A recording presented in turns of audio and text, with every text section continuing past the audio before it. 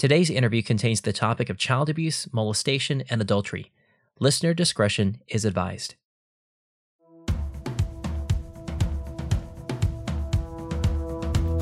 Hi, I'm Paul Collins, and together with my wife Jocelyn, we live in Gympie, Queensland, Australia. We grow ginger and love to listen to Compelled as we sit and trim our ginger for market each week. It's good to know that even though life often seems so ordinary, that God still does very extraordinary things in people's lives. Compelled is proof of that each time we listen. We often trim through tears of joy and are always encouraged to hear how God brings back meaning and purpose and renewed hope into broken lives. He is a personal God who longs for a relationship with his children. Enjoy listening to this episode, and we know you'll be encouraged as well. My husband saw me go from this confident woman to this mushy, needy, anxious, worried all the time, and he didn't know what to do with that. So he just became more work obsessed. And the more that he did that, the more anxious I got. I'm Paul Hastings, and this is the Season 5 finale of Compelled.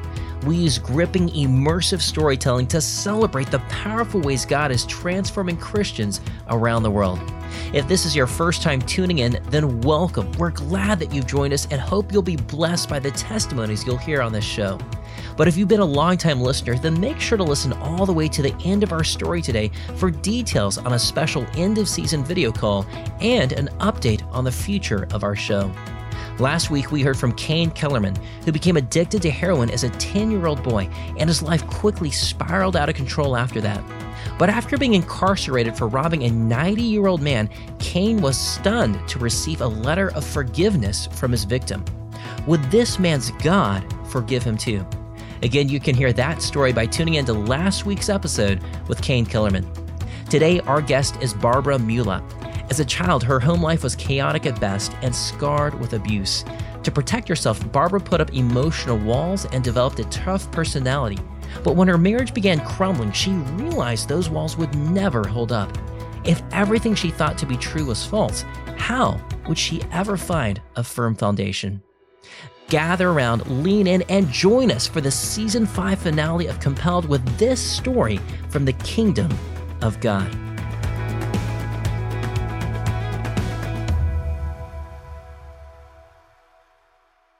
Barbara grew up in New Orleans as the second oldest of 5 children. Unlike many families from the South, her family wasn't even culturally Christian. Not that they were openly hostile to Christianity, they just weren't into religion. Case in point, they didn't even go to church on Christmas or Easter. Jesus was just a non-topic. Barbara's home life was pretty rough. Her parents had both come from abusive backgrounds themselves, and unfortunately, that legacy continued. I grew up in a home that it was just hard to know what to expect. I remember a particular incident in my home where all my siblings were sitting around the table, and my younger sister asked my older sister to get her a fork. And my dad came in and heard this. My older sister, was a teenager, and she was kind of like, "You hit it yourself." And my dad came in the room and just punched her, and she fell to the ground. He kicked her repeatedly. And it was kind of like that environment to not be sure what to expect, So I would kind of had a soft spirit. I kind of just tried to stay out of everything, not really make any trouble because I didn't want to be, hurt like that. Yeah. Another incident that happened, and I actually carried with me for a really long time, was this incident of my dad finding out that someone had ate his cherries, his chocolate-covered cherries, and it was actually me that did it. And he was really angry about it. He asked all my siblings, like, who ate them? And I knew that I had, and he just continued to kind of interrogate us in the house. And just kept coming back and forth and saying, you better say who did it. And then finally, we could tell he was just getting increasingly angry. And my older sister said to my younger sister, "Why don't you just admit that you did it?" And I know that she hadn't because I was the one who did. But I was so scared that I was like, "Yeah, just admit that you did it." So he came back And my younger sister actually admitted to it, even though she hadn't done it. And so my dad just beat her, and that's kind of the house I grew up in. And, there were also nights of like karaoke and having fun, but like at a moment's notice, you never knew if, someone asking, at a moment's notice, you just never knew if someone asking for a fork or, children being children and eating a cherry, eating food they shouldn't, would turn into something, just horrible. During that time too, I was just super, I would say, soft. I guess I was a soft child. I wanted everything to be peaceful, and I wanted everyone to get along. And I remember during those times where my dad would beat my sisters, I just wanted to act like this can be fixed, like somehow this can all be fixed. But my dad would often, after he would beat my sisters, he would go into the living room and sit on this one recliner and like with his head down, like in shame. And I would go in there, I would sit on his lap, and I would say, I still love you. Because I thought if I could just make it go away, that it would get better. But I mean, no person can change someone's heart like that. So that's kind of was what I did. I would just tell him, I still love you, Daddy. And I actually was never physically abused by my dad. One time he had pushed me, but he never actually physically abused me. Barbara and her siblings experienced things that no child ever should. But sadly, the abuse didn't end with just violence. But he did sexually abuse me at night. He actually abused me while I was sleeping. And I would wake up to him, being there, and he would run out of the room. So it was just, I just remember feeling like during the day, I was scared, and at night, it would also, I never knew if I was safe there as well. So that's kind of what I grew up in. But I actually remember a particular moment where God met me. My dad was beating one of my sisters, and I would always just kind of go to my bedroom to try to get away from it. And my sister was screaming, just asking for him to stop, and I was just wanted it all to go away. And I remember looking at the side of my room, and I don't know if it was a Bible or a tract, I'm not really sure. But I picked it up. I felt drawn to it. I picked it up, and there was this salvation prayer. And I'm not saying there's a prayer that saves you per se, but there was the gospel in it. And I remember it touching my heart. And I'm not saying I was saved then, but I do believe that I encountered God at that moment, because I felt this peace, and like the screams were silenced. And I remember the very first prayer that I prayed was, God, please give this peace to my family. And then I fell asleep amongst, her still being hurt. And then like a week later, my dad and I were driving down the same highway that we've always driven down. And he said, hey, Bobby, you see that church right there? And I said, yes. And he said, we're going there this week. It was out of the blue. He didn't mention anything else. Like I didn't say anything even in response. I just remember being like, I know I just prayed that prayer like a week ago. God, give my family the same peace. And I just remember thinking like, you heard me, God, you heard me.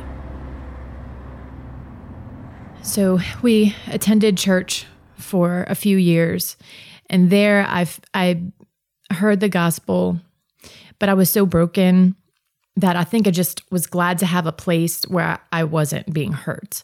And that to me was, I don't know, it was meeting my need at that time, I felt. So I can't really say that I delved deep into my relationship with God or anything. I was just, like I said, I was just happy to have a place where I wasn't being hurt. Barbara never got an explanation for why they started attending. They just did. And from age 14 to 16, she was exposed to the gospel.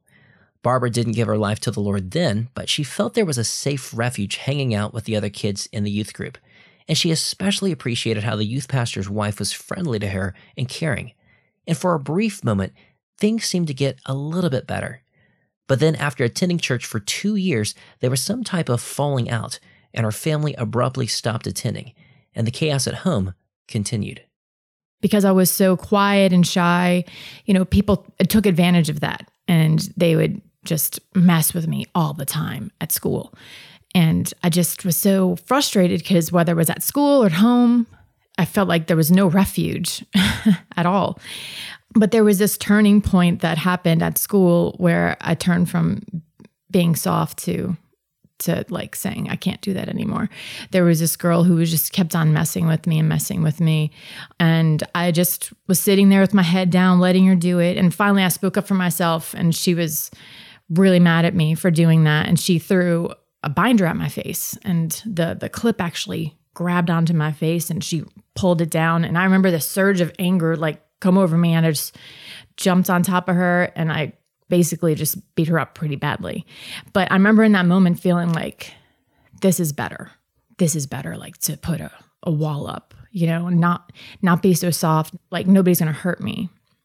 And so I went from being super soft and wanting, everyone to try to console people, like even my dad who hurt me, to now not letting anyone in at all, because I felt like, oh wait, I can have some control over this.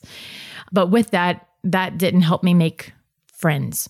I was really closed off. All throughout high school, I only let people get so close to me. Like I would see people in my life who were Christians, and I would think like, I'd like to be like that, but given who I am, like I could never have it together enough like they do.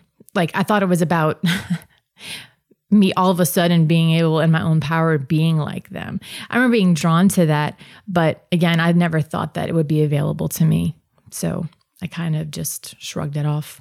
The only other time that I can remember praying is when I got a bad grade on a test, and I begged God to not let my dad beat me. And the reason why I remember that is because he typically would have, but that day he didn't. He wouldn't have beaten me because he didn't beat me, but he beat my sisters. So I thought for sure since I got an F, he was going to beat me. But I prayed hard for him not to, and then he didn't. And I remember feeling again like, God, you heard that prayer. But no, I cannot say that I prayed much more than those 2 times. I just got caught up with boyfriends and drinking, partying, just kind of living a worldly lifestyle. There was this particular time actually where my boyfriend had broken up with me, and I was crying about it. And this random person comes up to me and says, I feel like God wants me to tell you not to rely on men, but to rely on him. And I remember just rolling my eyes at that person like, oh, like, who are they? Like, leave me alone. But I remember it now. Like, wow, God, you were coming after me. I was just ignoring you. In 1999, Barbara graduated from high school and was ready to move on. She also wanted to be tough, and to prove that toughness, she joined the military as part of the National Guard while attending college. In 2002, I was going to annual training with the Army, and that's where I actually met my now husband, David. When I met him, I was drawn to his power. He was super funny to me. He was super friendly to me. But most of all, he was super protective of me. And I had never really met anybody like that. Most men wanted me for a different reason. And he just wanted to know me and cared very much to like, don't mess with her. He's just a protector, which I never had in a man before. But it was super skewed because he was actually married when I met him. I was very hard and had a false sense of confidence. So I was like, well, why wouldn't he be with me? I guess I just did not think about her. And I thought about, well, yeah, he could be with me. It was just super selfish, arrogant. And I guess I just didn't care was the bottom line. And I thought, well, she's not treating him right. I justified it as though that was okay. And I'm not saying that she treated him wrong. I'm not even going to talk about that. I wasn't in their marriage, to be honest. So, but that's how I justified it to myself. And we began as friends, and I thought, well, we'll just be friends. Like, he's just being friendly to me. And then it quickly turned into more than a friendship. And he ended up leaving his wife for me. So, I carried a lot of shame about that for a really long time. I think not growing up knowing, what was right. And I don't blame my parents again. I just wanted somebody to protect me, and somebody gave me this attention and made me feel like I've got you. No one's going to hurt you. And it didn't matter that he was actually hurting someone else. I was just too selfish to realize that. So we got married and things were fine. I only let him in so much too. I had a wall up. He didn't know the things that I was hurting with. And we were both pretty career driven. He did his thing, I did mine. And we did that for 5 years. There was a time during our marriage, right before I got pregnant, when we were trying to have kids, we started talking about God and how we would raise our children. And neither of us were going to church. He grew up Catholic. I grew up like nothing. And, I went to a Baptist church for 2 years of my life. We talked about that for a little while, couldn't decide on anything. But later on in our marriage, I decided, you know what, I'm going to become Catholic. And I did. And then we got married in the Catholic church. That's like the only thing. I mean, we talked about God, but it was all in our head. We didn't pray. I didn't pray. It was just kind of like, how would we raise our kids? But it wasn't like either of us having a personal relationship with God. We certainly didn't go to church. We didn't have Bibles, nothing at all. We were just all about ourselves. But then our 5th year of marriage, I got pregnant with our first son. And when I got pregnant with our son, my hardness and anger and all that morphed yet again. It went from soft to being angry, and now it morphed into anxiety. I began to feel anxious all the time. I didn't want him to have the childhood that I did. So because of that, I was constantly criticizing my husband for doing things wrong, even though I honestly didn't know how to do things right. I was just so obsessed with everything had to be perfect in his life. I remember telling my husband, like, he's not happy right now. And my husband would be like, he's okay. And I said, I don't want him to be okay. I want him to be happy. Like, it wasn't enough just that he was okay. Like, I wanted him to be happy at every moment of his life, which we know now is not possible. As any parent will testify. Right, exactly. Anyway, so obviously it drove a wedge between my husband and I. He began being way more work obsessed, which only fueled my anxiety even more. My husband saw me go from this confident woman, and he thought I was confident. I was super insecure, but to him, I let him perceive that I was confident. But I went from being that to this mushy, needy, anxious, like worried all the time woman, and he didn't know what to do with that. So he just became more work obsessed. And the more that he did that, the more anxious I got. Barbara's anxiety and her husband David's frustration was reaching a tipping point. And unless things changed, something was going to snap. More on that after the break. As a teenager, I had so many friends whose lives were transformed by attending a Worldview Academy leadership camp. For many of them, it was the highlight of their summer because it was such a spiritually engaging experience. And today, Worldview Academy's mission continues. If you have a student between 13 to 18 and you care about equipping them with biblical truth so that they're prepared to stand firm and engage with the culture, then Worldview Academy is what you're looking for. Worldview Academy's week-long summer intensives cover topics in apologetics, servant leadership, and evangelism, all while building deep friendships with like-minded students. Your student will engage with 25 hours of interactive teaching, addressing questions like, how do I know that the Bible is true? Does God really exist? Who defines what is right or wrong? And what difference does that make in my life? Since 1996, over 42,000 students have called this one of the best weeks of their life. And with 18 summer intensives all across the country, there's certain to be one near you. Learn more and get 10% off your student's camp registration as a Compelled listener by using the promo code COMPELLED at worldview.org. Register for camp today at worldview.org while spots are still available. And remember to get 10% off using the promo code COMPELLED.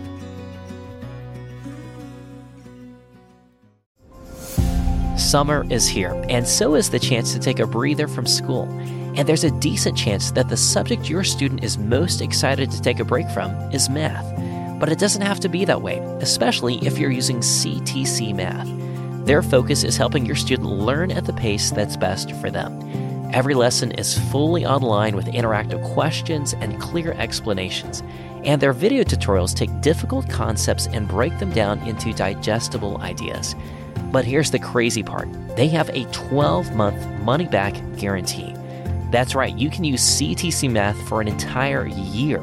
And if you don't like it, or it didn't work out for you, or if you're just unethical, which as a Compelled listener, I hope you're not, then you just shoot them an email and tell them that you'd like your money back, and they'll gladly refund your entire purchase, no questions asked. There is literally no risk for an entire year. You can't beat that. Because their heart is to serve your family. That's why they sponsor Compelled, so that we can continue creating stories that will bless and encourage your family. And they want to do the same for your students' math needs. So whether summer is a time for your student to catch up, keep up, or move ahead, CTC Math is there. Learn more at ctcmath.com. Again, that's ctcmath.com.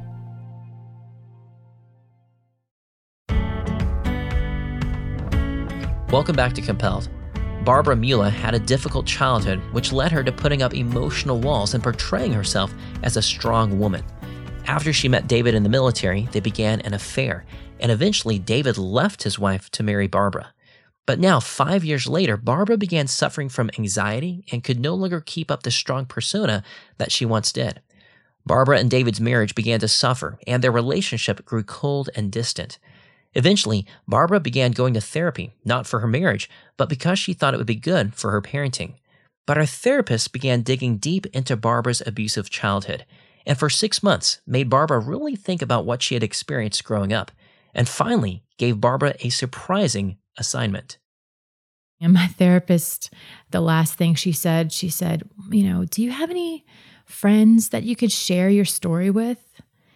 And I remember kind of being hurt in that moment because I felt like she was my friend, and she was like the only friend that I had because I put so many walls up.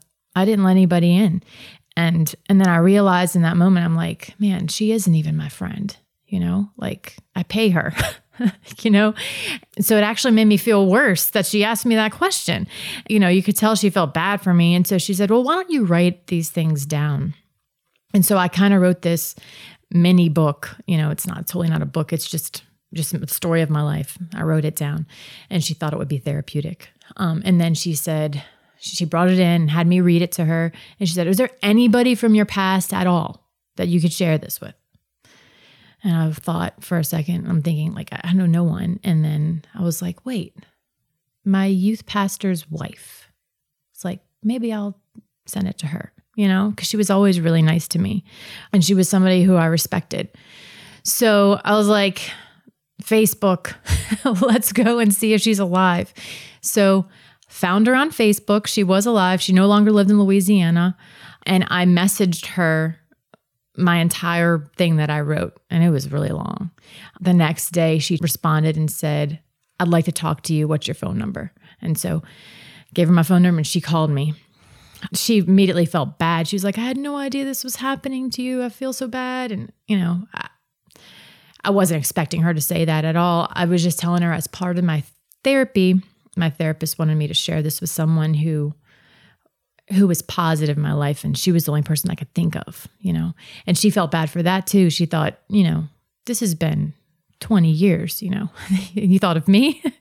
And I'm like, yeah, you're the only one, But during that conversation, she said, what's the number one thing right now you're struggling with? And I said, again, I was all about my son. And I thought, I want my son to have a different life than me, but how can I know what normal is if you've never experienced normal? How do I know how to parent when I've never experienced that? I don't know what to do. And she paused and she said, I think there's a podcast you might really like. And it was called Focus on the Family. And she said that's exactly what it does. It focuses on the family and it says, good parenting strategies and things like that. She didn't tell me it was Christian, but, she knew I wasn't opposed to that. And so I said, okay, and got off the phone with her. And I can't remember if it was like the day after, but it was very soon after. I decided, okay, I'll listen to this. So I downloaded the Focus on the Family app. And on June 12th, 2012, I was listening to this woman, and the title of the podcast was Basking in God's Mercies. And she talked about her abusive childhood, and the marriage that she was in was not going well. She wanted to leave her husband. Oh, and by the way, too, I was ready to leave my husband at this point. I was looking for apartments and I was ready to go. But then I listened to this podcast and she was talking about her abusive childhood, her marriage where she wanted to leave him, but God intervened, saved both of them, and they were in ministry together for 10 years. I remember I was sitting in my driveway and the thought that I had was, if her God is the same as my God, then why not save me? Why not save my marriage? And I went into my living room and I just fell to my knees on the ground. And I told God, I don't even know where to begin. I don't even know what to do. I don't have a church. I don't have friends. God had sent people in my life to try to get my attention, but I just put walls up, and I just fell to my knees and I was like, I give up. I don't know what to do. I need help. My marriage is falling apart and I don't know how to help, raise my son. I don't have anybody to help me. My husband won't even talk to me, really. I'm like, just help me. And I told him, I said, I'll give you 1 year. See what you can do. Now looking back at that as a Christian, I would be like, you're testing God. What are you doing? But it was not that. It was, I can't last longer than that. I don't think I'm gonna be able to last longer than a year. I can't do it anymore. So I'm like, I need you to do something. And I told him that time too. I said, and if you do something miraculous, I will never not tell your story. That's what I told him at that time. From that moment, I had my anxiety turned into peace immediately. And I did not understand it. I didn't understand in Philippians that God does give peace that surpasses understanding. I was just experiencing it. And so I didn't have a Bible. Immediately, God led me to my closet in my bedroom. I did not know it was a biblical thing at the time, but I started praying, and I was probably praying for a few minutes, but I felt the Holy Spirit just stop me immediately, because a lot of my prayers were like, God, help my marriage. And I felt the Holy Spirit just stop me and say, Barbara, I care about your marriage, but I care more about your relationship with me. I was like, all right, I give my marriage to you, and I'll begin there. And I prayed alone in my closet. I didn't tell my husband what I was doing, but I was changing. Looking back, Barbara realizes this was a distinct turning point for her. She was at the end of herself and with no other alternative entrusted herself wholeheartedly into the arms of God.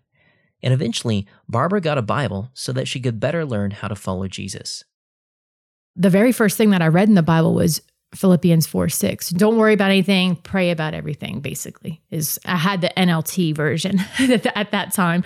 So I took that literally. I thought, every time I worry, I'm going to pray. That's what I did. And so I was praying all the time. And then my prayers then turned into not worries because I was worrying. It was because I was developing this relationship with the Father. And I wanted to talk to him. I wanted to pray to him. It was no longer because I'm so scared and concerned about this.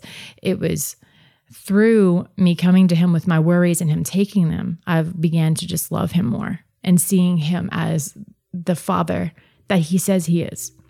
And what I would do is each day I would take one scripture and I would just focus on that and then apply it that same day. Every day I would apply God's word. God was renewing my mind. I remember him showing me, don't be conformed to this world, but be transformed by the renewal of your mind. And it was the world that you grew up in. Don't be conformed to that, thinking that that's your future, but be transformed by what I teach you. And I teach you, don't repay evil for evil, but repay evil with good. And I just began to change. God started to show me the reality of Scripture and how it truly is living. And so he was just doing this transforming work in my heart. I mean, I was willing to give up everything to follow him. I remember going, God, I don't even know if I'm supposed to be in this marriage because I took somebody else's husband. And I'm willing, if he's supposed to be with her, I'm willing to do it. And then God was just really kind. I can't remember the scripture, but it basically said, each of you stay where you are when I called you, basically. And to me, it was when I saved you, this is what matters. You just stay in that and see how I can redeem it. I knew that I was forgiven from, by the Lord. And I had to practice that sometimes because I remember my husband one time, again, I didn't talk to him about God, but I would try to be kind to him and he didn't want to have anything to do with me. And I remember one time I went up to him and I would be like, can I do anything for you? And he said, yeah, you can leave me the F alone. That's what he told me. This was kind of what he wanted. And I'm in that moment, the scripture, don't repay evil for evil, repay evil with good, came to mind. That was the only thing that gave me just this constant sense of peace that God was with me and that he would take care of that. And so in that moment, the good that I did for my husband was soften his heart. Please, God, soften his heart and save him. And not that I said anything like that to my husband, but that's what I did. I was like, God, I'm not going to tell him any of this. I want my actions to show because I feel like he's not going to believe me because I've messed up so much in the past. I'm like, he's not going to believe that this is genuine. And I'm like, and to be honest, if it is genuine, it'll show. 6 months passed, and although Barbara had been quietly pursuing God and praying for David, their marriage hadn't improved. In fact, David could be downright hostile, but God was about to change all of that using, of all things, a movie, which you'll hear about right after the break. You love Christian testimonies. Otherwise, you wouldn't be listening to Compelled. But imagine if you could enjoy compelled stories from Christians throughout the ages, including those who've already passed away. Well, that's what our friends at YWAM Publishing are doing through their Christian Heroes book series by retelling the incredible stories of Christians like George Mueller, a man of prayer who ran an orphanage for 10,000 children in England, who trusted God to miraculously provide food and shelter for those orphans, sometimes on a daily basis. Or Elizabeth Elliot, whose husband was murdered by the Auca tribe in Ecuador, but chose to forgive and move in with the tribe to share the gospel with them.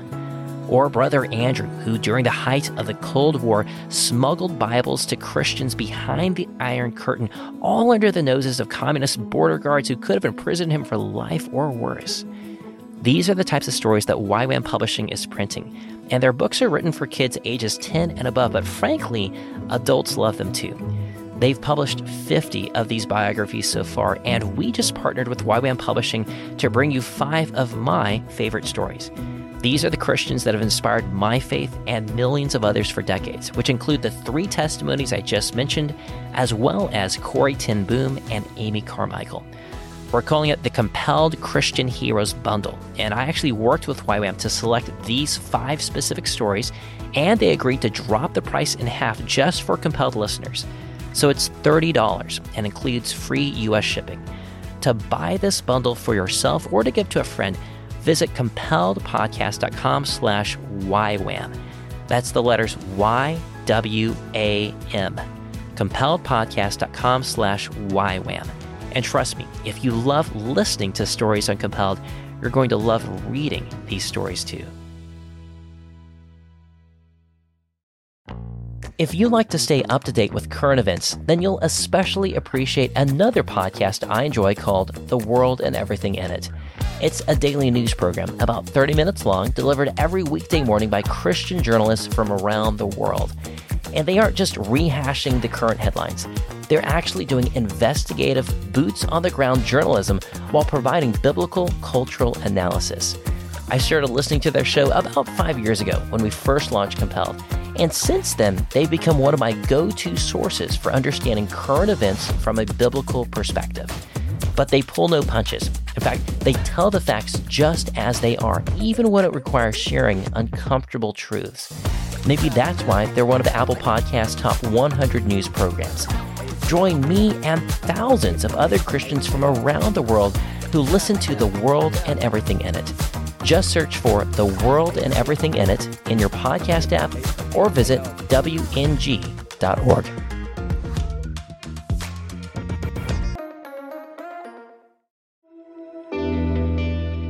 Welcome back. Barbara and David's marriage had not improved. In fact, if anything, David was even more annoyed by Barbara's attempts at peacemaking, and she didn't dare tell him that she was pursuing Jesus now. Barbara had been praying for David for 6 months now, but nothing had changed. But she had been reading her Bible and kept seeing references about Christians gathering with other Christians, and that intrigued her because, frankly, Barbara didn't really have friends in her life, let alone Christian ones. Sure, there were other moms that she casually knew when she would take her son to the playground, but no one that she could really consider close.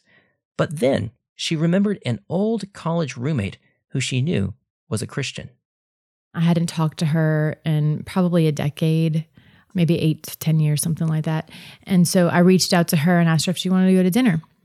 And so she did. And I told her about my experience in my marriage and what was happening. And I told her, I was like, I just feel alone. Even though I'm with God, like I feel alone in my marriage. And I want this fellowship that God's talking about. Like I have such a satisfaction and being with the Lord, but I'm seeing that this other part where He's given us, fellowship with other believers, and I don't have that. So I feel a little bit lonely. And she encouraged me. She said, Barbara, I knew you in college, and how you were then and how you're talking now is completely different. She said, you're making more of an impact than what you might realize. She said, I think of like a ripple. She's like, you could be like a stone, and then it just hits one person and then another and then another. She's like, because I'm going to tell this story about what's happened with you. And she's like, just be encouraged that this could be a ripple effect. And it just begins with a little pebble. And that really did encourage me. Like, you know what? I might feel alone by myself right now, but if other people get to know about you through this story, it's worth it to me, And I'm like, you're God, you're going to do it. So I just kind of let it go. And so we were leaving. And then she said, oh, Barbara, wait, one more thing. And I said, yeah. She said, you should watch this movie called Fireproof with David. And I said, okay. I didn't ask her what it was about because I was literally leaving. I just got out the car and she had dropped me off. And I said, okay. And that was it. I'm thinking like, David's not going to want to watch a movie with me because he didn't want to do anything with me. Now, if you don't know, Fireproof is a 2008 feature film created by Alex and Stephen Kendrick, who've created several other popular Christian films. It stars Kirk Cameron, who plays a firefighter struggling in a dysfunctional marriage about to fall apart. To save his marriage, he starts a 40-day experiment to win back his wife's heart, while also realizing that the only way their marriage can survive is through the power of Christ alone. But of course, Barbara didn't know anything about the movie, just that her friends said it was good. Then, just a few nights later, Barbara suddenly felt like God was trying to tell her something. I was brushing my teeth one day, and I felt the Holy Spirit say, like, you're going to have to help your husband confess something. And I was like, no, I don't want to. Like, because I just felt like it wasn't going to be something I would be happy about. Like, what am I going to help him confess, you know? And then after that's like, I felt the Holy Spirit be like, well, then he's going to suffer with this the rest of his life, like being in the dark. And I knew that scripture says like anything that remains in the dark is not good. And that if it would be exposed to the light, it would be for good. And I'm thinking like, okay, if that's what you want, then you present the opportunity. I don't know what you're talking about, but all right. But then like the next day, David and I, we started watching, I don't remember what the movie was, but in the movie, like there was some secret in the movie. And the movie was over. And I looked at him and I was like, I don't know why people do that. Like secrets always come out. And I realized when I said it, like, oh man, did I just set up something? Like, because I didn't mean to say it like that. And then David immediately put his head down. And I was like, oh man, this is the moment. Like, I'm going to have to help him. So I said, is there anything you need to tell me? And he put his head down and he mumbled something. He said, God, please don't have her leave me. And then he confessed to having an affair. During that time when I was like anxious and going to therapy and all that stuff. He had ended it already, but he knew he was have to confess it. And because God went before me and said you're gonna have to help him and told me that like it's gonna be exposed, this is good, I looked at him and I said, thank you for telling me that. And then I went outside, it was raining, and I cried and thanked God. I'm like, it's out, it's all out, you're gonna use it all, like thank you, like you really are moving. Because again, I knew that God had went before me, and so it gave me this strange peace to be able to be in that moment. And I came back in and I kind of just let it go for that night. The next day was a Saturday, and obviously things were extremely awkward. Barbara was still reeling from David's confession the previous night, and David didn't really want to talk about it, or anything else for that matter. So that evening, Barbara was trying to find a way to break the tension, and suddenly remembered that movie her friend had suggested earlier called Fireproof. I worked up the courage to say, hey, you want to watch a movie? And he was like, sure. And that was, kind of like, he says now, he's like, I was just trying to shut you up. That's what he said. So he had no idea. Like, and he didn't ask what it was about or anything. Thankfully he didn't. I didn't even know what it was about. So it started, and I mean, right in the beginning, you know what it's about. I mean, they're arguing. It's this couple arguing. And I was like, oh, wow, like this, what is going on? And then they started talking about God. And I'm like, okay, wait, this is a movie about a broken marriage and how God is doing something. And so the whole time we're on the couch, I'm just like looking forward. He's to the right of me, but I'm like, I'm not looking at him. So then the gospel's presented. And I thought for sure, I'm like, he's probably fuming right now at this moment because the gospel is offensive. And for some reason, I just thought like, he's not, like to me, it was like, oh, that's beautiful. For him, I thought, no, and I had been praying for his heart though, but I just thought like, I'm not even daring looking over there. And so I just kept looking forward. And so the movie finally ended and I was like, okay, I'm going to look over at him. And so I did. And I looked over at him. And he had tears streaming down his face. And he just looked over at me and he said, I want to love you like that. And I was like, oh. It was like that moment. I was like, God, you heard me. Just like in that car with my dad, going to the church, like I felt like you really heard me, like you heard my prayers. And so I hugged him and I said, you can with God's help. And so we just kind of like cried there for a little while. And I was like, what is happening? from there, I began to see him change, but I almost did not believe it. So I went out and I bought like this little box that said believe on it. And I put like little Post-it notes in there. And every time I saw him do something different that he normally wouldn't do, I wrote it down to just like stir my faith that, Lord, you are working, and, and not for the enemy to come in and say, oh no, whatever, So I began writing down like, he made me coffee, and I know that's not spiritual, but it was different for him to do that. He made me coffee, he did this. And then all of a sudden it's like, we're praying together, And so my husband and I began praying together every night together. One of the first things that we prayed was, please bring us Christian friends. And I began to see David change so much, just in his humility, because he was a very arrogant, prideful, driven man. And I remember one time I was like sitting in the living room, and then all of a sudden David walks in and he goes, I've been living my life by my own set of rules my whole life that I can't even follow. God's got his own set. And then he just walks out of the room, and I was like, thank you, God. I didn't know what to say. I just saw he had no Bible. The Holy Spirit was already beginning to like convict him and show him like, I need to do something differently. David had given his life to Christ, and together he and Barbara were working to submit their marriage to the Lord. In just a matter of weeks, God had completely changed the trajectory of their marriage. And as further confirmation that he was working, God then answered one of their very first prayers. So we prayed for Christian friends, and a few weeks later, I went to our local library. I brought my son there every Tuesday for story time.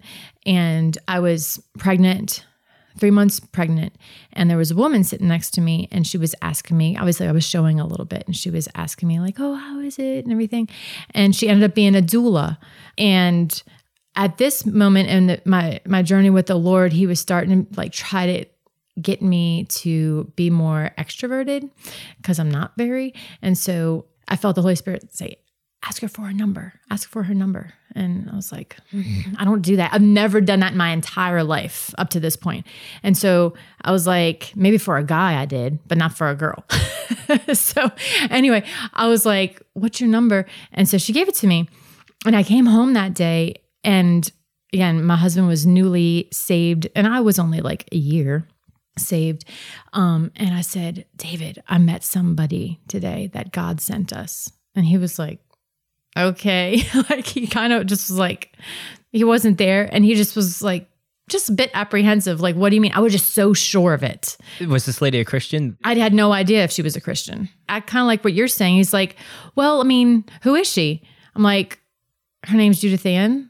I have her phone number. She's a doula. He's like, okay, well, all right. So I ended up texting her and asked her to come to another little play date with me. And so I did. So I was like, so what's your husband do? And she said, he's a pastor. And I was like, of course he is. But that was another moment. And I literally felt like, God, you heard me. Like, it was just like, you're walking, you've been there. You were there so long ago. You're continuing to be here with me. Like, wow. It's just so overwhelming. And I'm just living my life, but also dependent upon the Holy Spirit the entire way to just be like, I want to walk with you. And so she told me she was a pastor's wife, and I was like, oh yeah, what church? And she told me, Lakeview Christian Center. And she invited me. She's like, we just started this marriage group. If you'd want to come, we're doing a book. And I was like, marriage group, huh? Like, wow. It's not like they always do a marriage thing, but they happened to be doing it at this time. During those meetings, I remember feeling like, wow, they're asking questions, and like, I'm having to answer questions that I wouldn't even ever think to first ask the question and know how to answer it. I was discovering things about myself, but not only about myself, but for my husband too. I was like, wow, I didn't know that about you. Like, I didn't know that about you, because we were just so like, we loved one another, sure, but like, we were just driven about our careers and really didn't get into like emotions and stuff. And this kind of was making us do that. And so it made us closer. We started attending church, and, you know, as God does, every sermon, it was like just straight to the heart of what we were, you know, experiencing. And we were like, wow, have you ever thought about the Bible in this way? You know, and for me, you know, I had, but to hear it from the pulpit too, I'm like, yeah, I understood that well. Like the Holy Spirit taught me that, you know, but for David, he's like, wow, you know, like how did he talk about the very thing that we were praying about? And of course, if it's God, you know, that's why. And that's when my husband was like, it's just the Bible, you know, what God's word, and that's it. Now, we don't want to paint the wrong picture here either. Yes, God was working in incredible ways, and it truly transformed their lives, given them community, and rescued their marriage. But everything wasn't just hunky-dory all the time. There were difficult moments, struggles, and trials. In fact, Barbara would continue to struggle for months whenever she thought about David and his affair. True, that had been before he was following the Lord, but that didn't make it any less painful. But slowly, through many conversations and much prayer, Barbara began to recover. It was a healing time for me because I saw how David responded. He was just so patient. And he's like, I really am different. I know, like, I really am different. And then I was like, just, you know, struggling, you know, like, God, I know you're with me, but this hurts. Like, I just can't get over, like, where were his hands? Like, where were they? You know, I just couldn't get over it. And then the Holy Spirit was like, but look where his hands are now. And they were holding a Bible.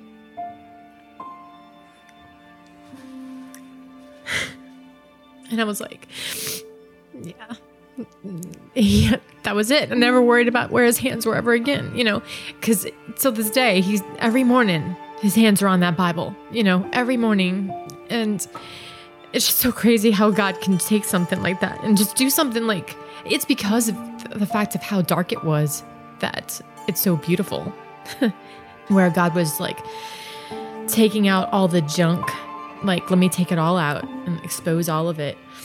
He was replacing the junk with truth and with, this is actually how you live, and this is the truth. And by the way, I can redeem it all, you know, not just the affair from him, but like you too, the affair that began this relationship all the way back to childhood. I have a compassion towards both of my parents, and I've forgiven both of them because of the grace of God, because of how much I've been forgiven. As our story came to a close, I asked Barbara if she could hop into a time machine and visit herself 20 years ago, what advice would she give? You don't have to be so hard. You can let other people in. Your past doesn't have to define you. You know, your future can be different. I would always say in my childhood, and I never knew, I would always say my adulthood's going to make up for my childhood. And I remember reading Job, and I'm not saying that my story is like Job's, but he says that God blessed his second half of his life more than this verse. And I thought, like, that's what you've been telling me my entire life. And we were both asked to become small group leaders. We've had a small group in our house for, probably 6 years now. My husband and I think we've had upwards of like 30-something people that'll come to our home. And sometimes I just, you know, it's in our living room. And so it's this like circle of people around that place that I surrendered my life to God. And I said, I'll give you 1 year and see what you can do, you know? And now we have all these people surrounding us, like so many friends that it's kind of hard to keep up with them, to be honest. So I would probably say, like, you know, your childhood does not have to define you. You know, you can do things differently and seek the Lord. You know, you don't have to be perfect. You don't have to be hard. Even the soft Barbara from my childhood, like, you can't be the one that's going to fix everything. You're not going to be able to be kind enough and try to make everybody get along. People are broken, But Jesus is, you can look to him, and he's the perfect peacemaker. You can trust him, and he's the protector. He's your father. He is everything that he says he is. I don't know who's listening, but I remember when I listened feeling like there's no way that God could do that for me, but then God gave me faith to realize perhaps he could. You don't have to be special. In fact, I realized the more that you realize how weak you are, the more God shows that he is powerful and strong. So to just be vulnerable before God, let him show you what he can do. There's always hope in Christ. Well, Barbara, glad that we could make this happen all the way from Louisiana. No problem. Thanks for having me.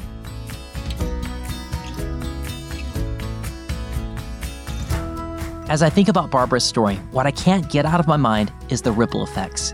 So many seemingly insignificant things that added together were all part of God's greater plan to bring Barbara and her husband into the kingdom and to save their marriage. Like the youth pastor's wife, who Barbara hadn't seen since she was a child, but had obviously made such an impact on Barbara that she was the only person that Barbara would trust her story with. Or the random testimony on Focus on the Family's podcast from the woman with a marriage that sounded so eerily similar to Barbara's that caused her to cry out to God, asking him to salvage her marriage too. Or the Fireproof movie with Kirk Cameron that broke David's heart and led him to ask God to restore the relationship. Or the kind mother at the library who agreed to share her number and then invited Barbara and David to her church community group. But isn't that how our good God works? Through mysterious ways that we can't even comprehend and may not even know about in our lifetimes, but are still part of the enormous tapestry of God's kingdom. Today, Barbara and her husband still live in Louisiana and are faithful members of their church. Barbara's dad passed away many years ago, but she's forgiven him for the past. Her mother is still alive, and they now have a loving relationship that continues to grow every day. And Barbara also has relationships with all of her siblings and loves them dearly. If you'd like to learn more about Barbara's story, or watch the Fireproof movie, or see some of the marriage resources that Barbara recommends, then visit our website at compelledpodcast.com and find the show notes for this episode, where we'll include links to everything. Also, if you'd like to contact Barbara directly, you can email her at barbara.mueller@me.com. Again, that's barbara.mueller@me.com. Now, I asked you earlier to listen all the way to the end of our story to hear some important news about Compelled. And there's two things I want to tell you about. First off, we're going to have a very special end-of-season video celebration for all of our listeners next week on Thursday, December 1st at 8 p.m. Central. It'll be a chance to meet some of our production team. You can ask us questions, meet other listeners, and we might even have a couple of special guests swing by. We did this last year, and it was a ton of fun.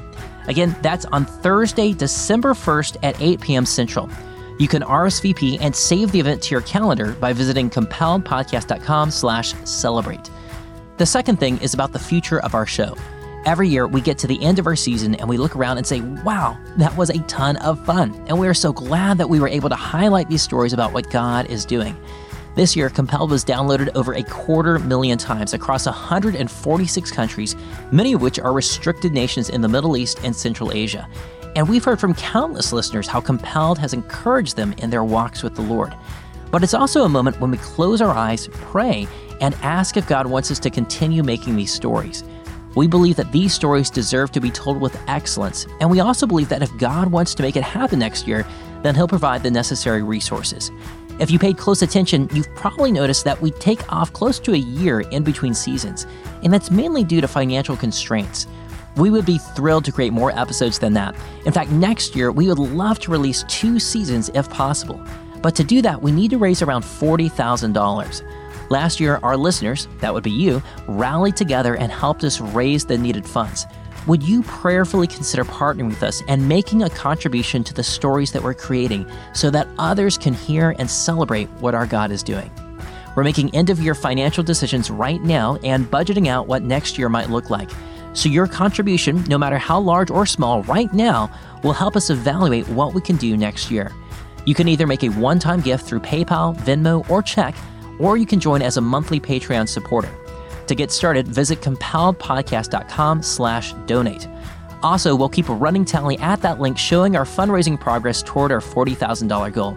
Again, that's at compelledpodcast.com/donate. This episode was edited by Will Jackson, and our sound engineer is Zach Fowler. Both of these guys put in countless hours and sleepless nights putting together our show. Our associate producer, who is also my wife, is Sarah Hastings. Special thanks to Compelled listeners Jesse and Kelly Varnado for making the introduction to Barbara and for letting us record in your home. I'm your host, Paul Hastings, and you've been listening to Compelled. We hope to return with another season of compelling stories very soon next year.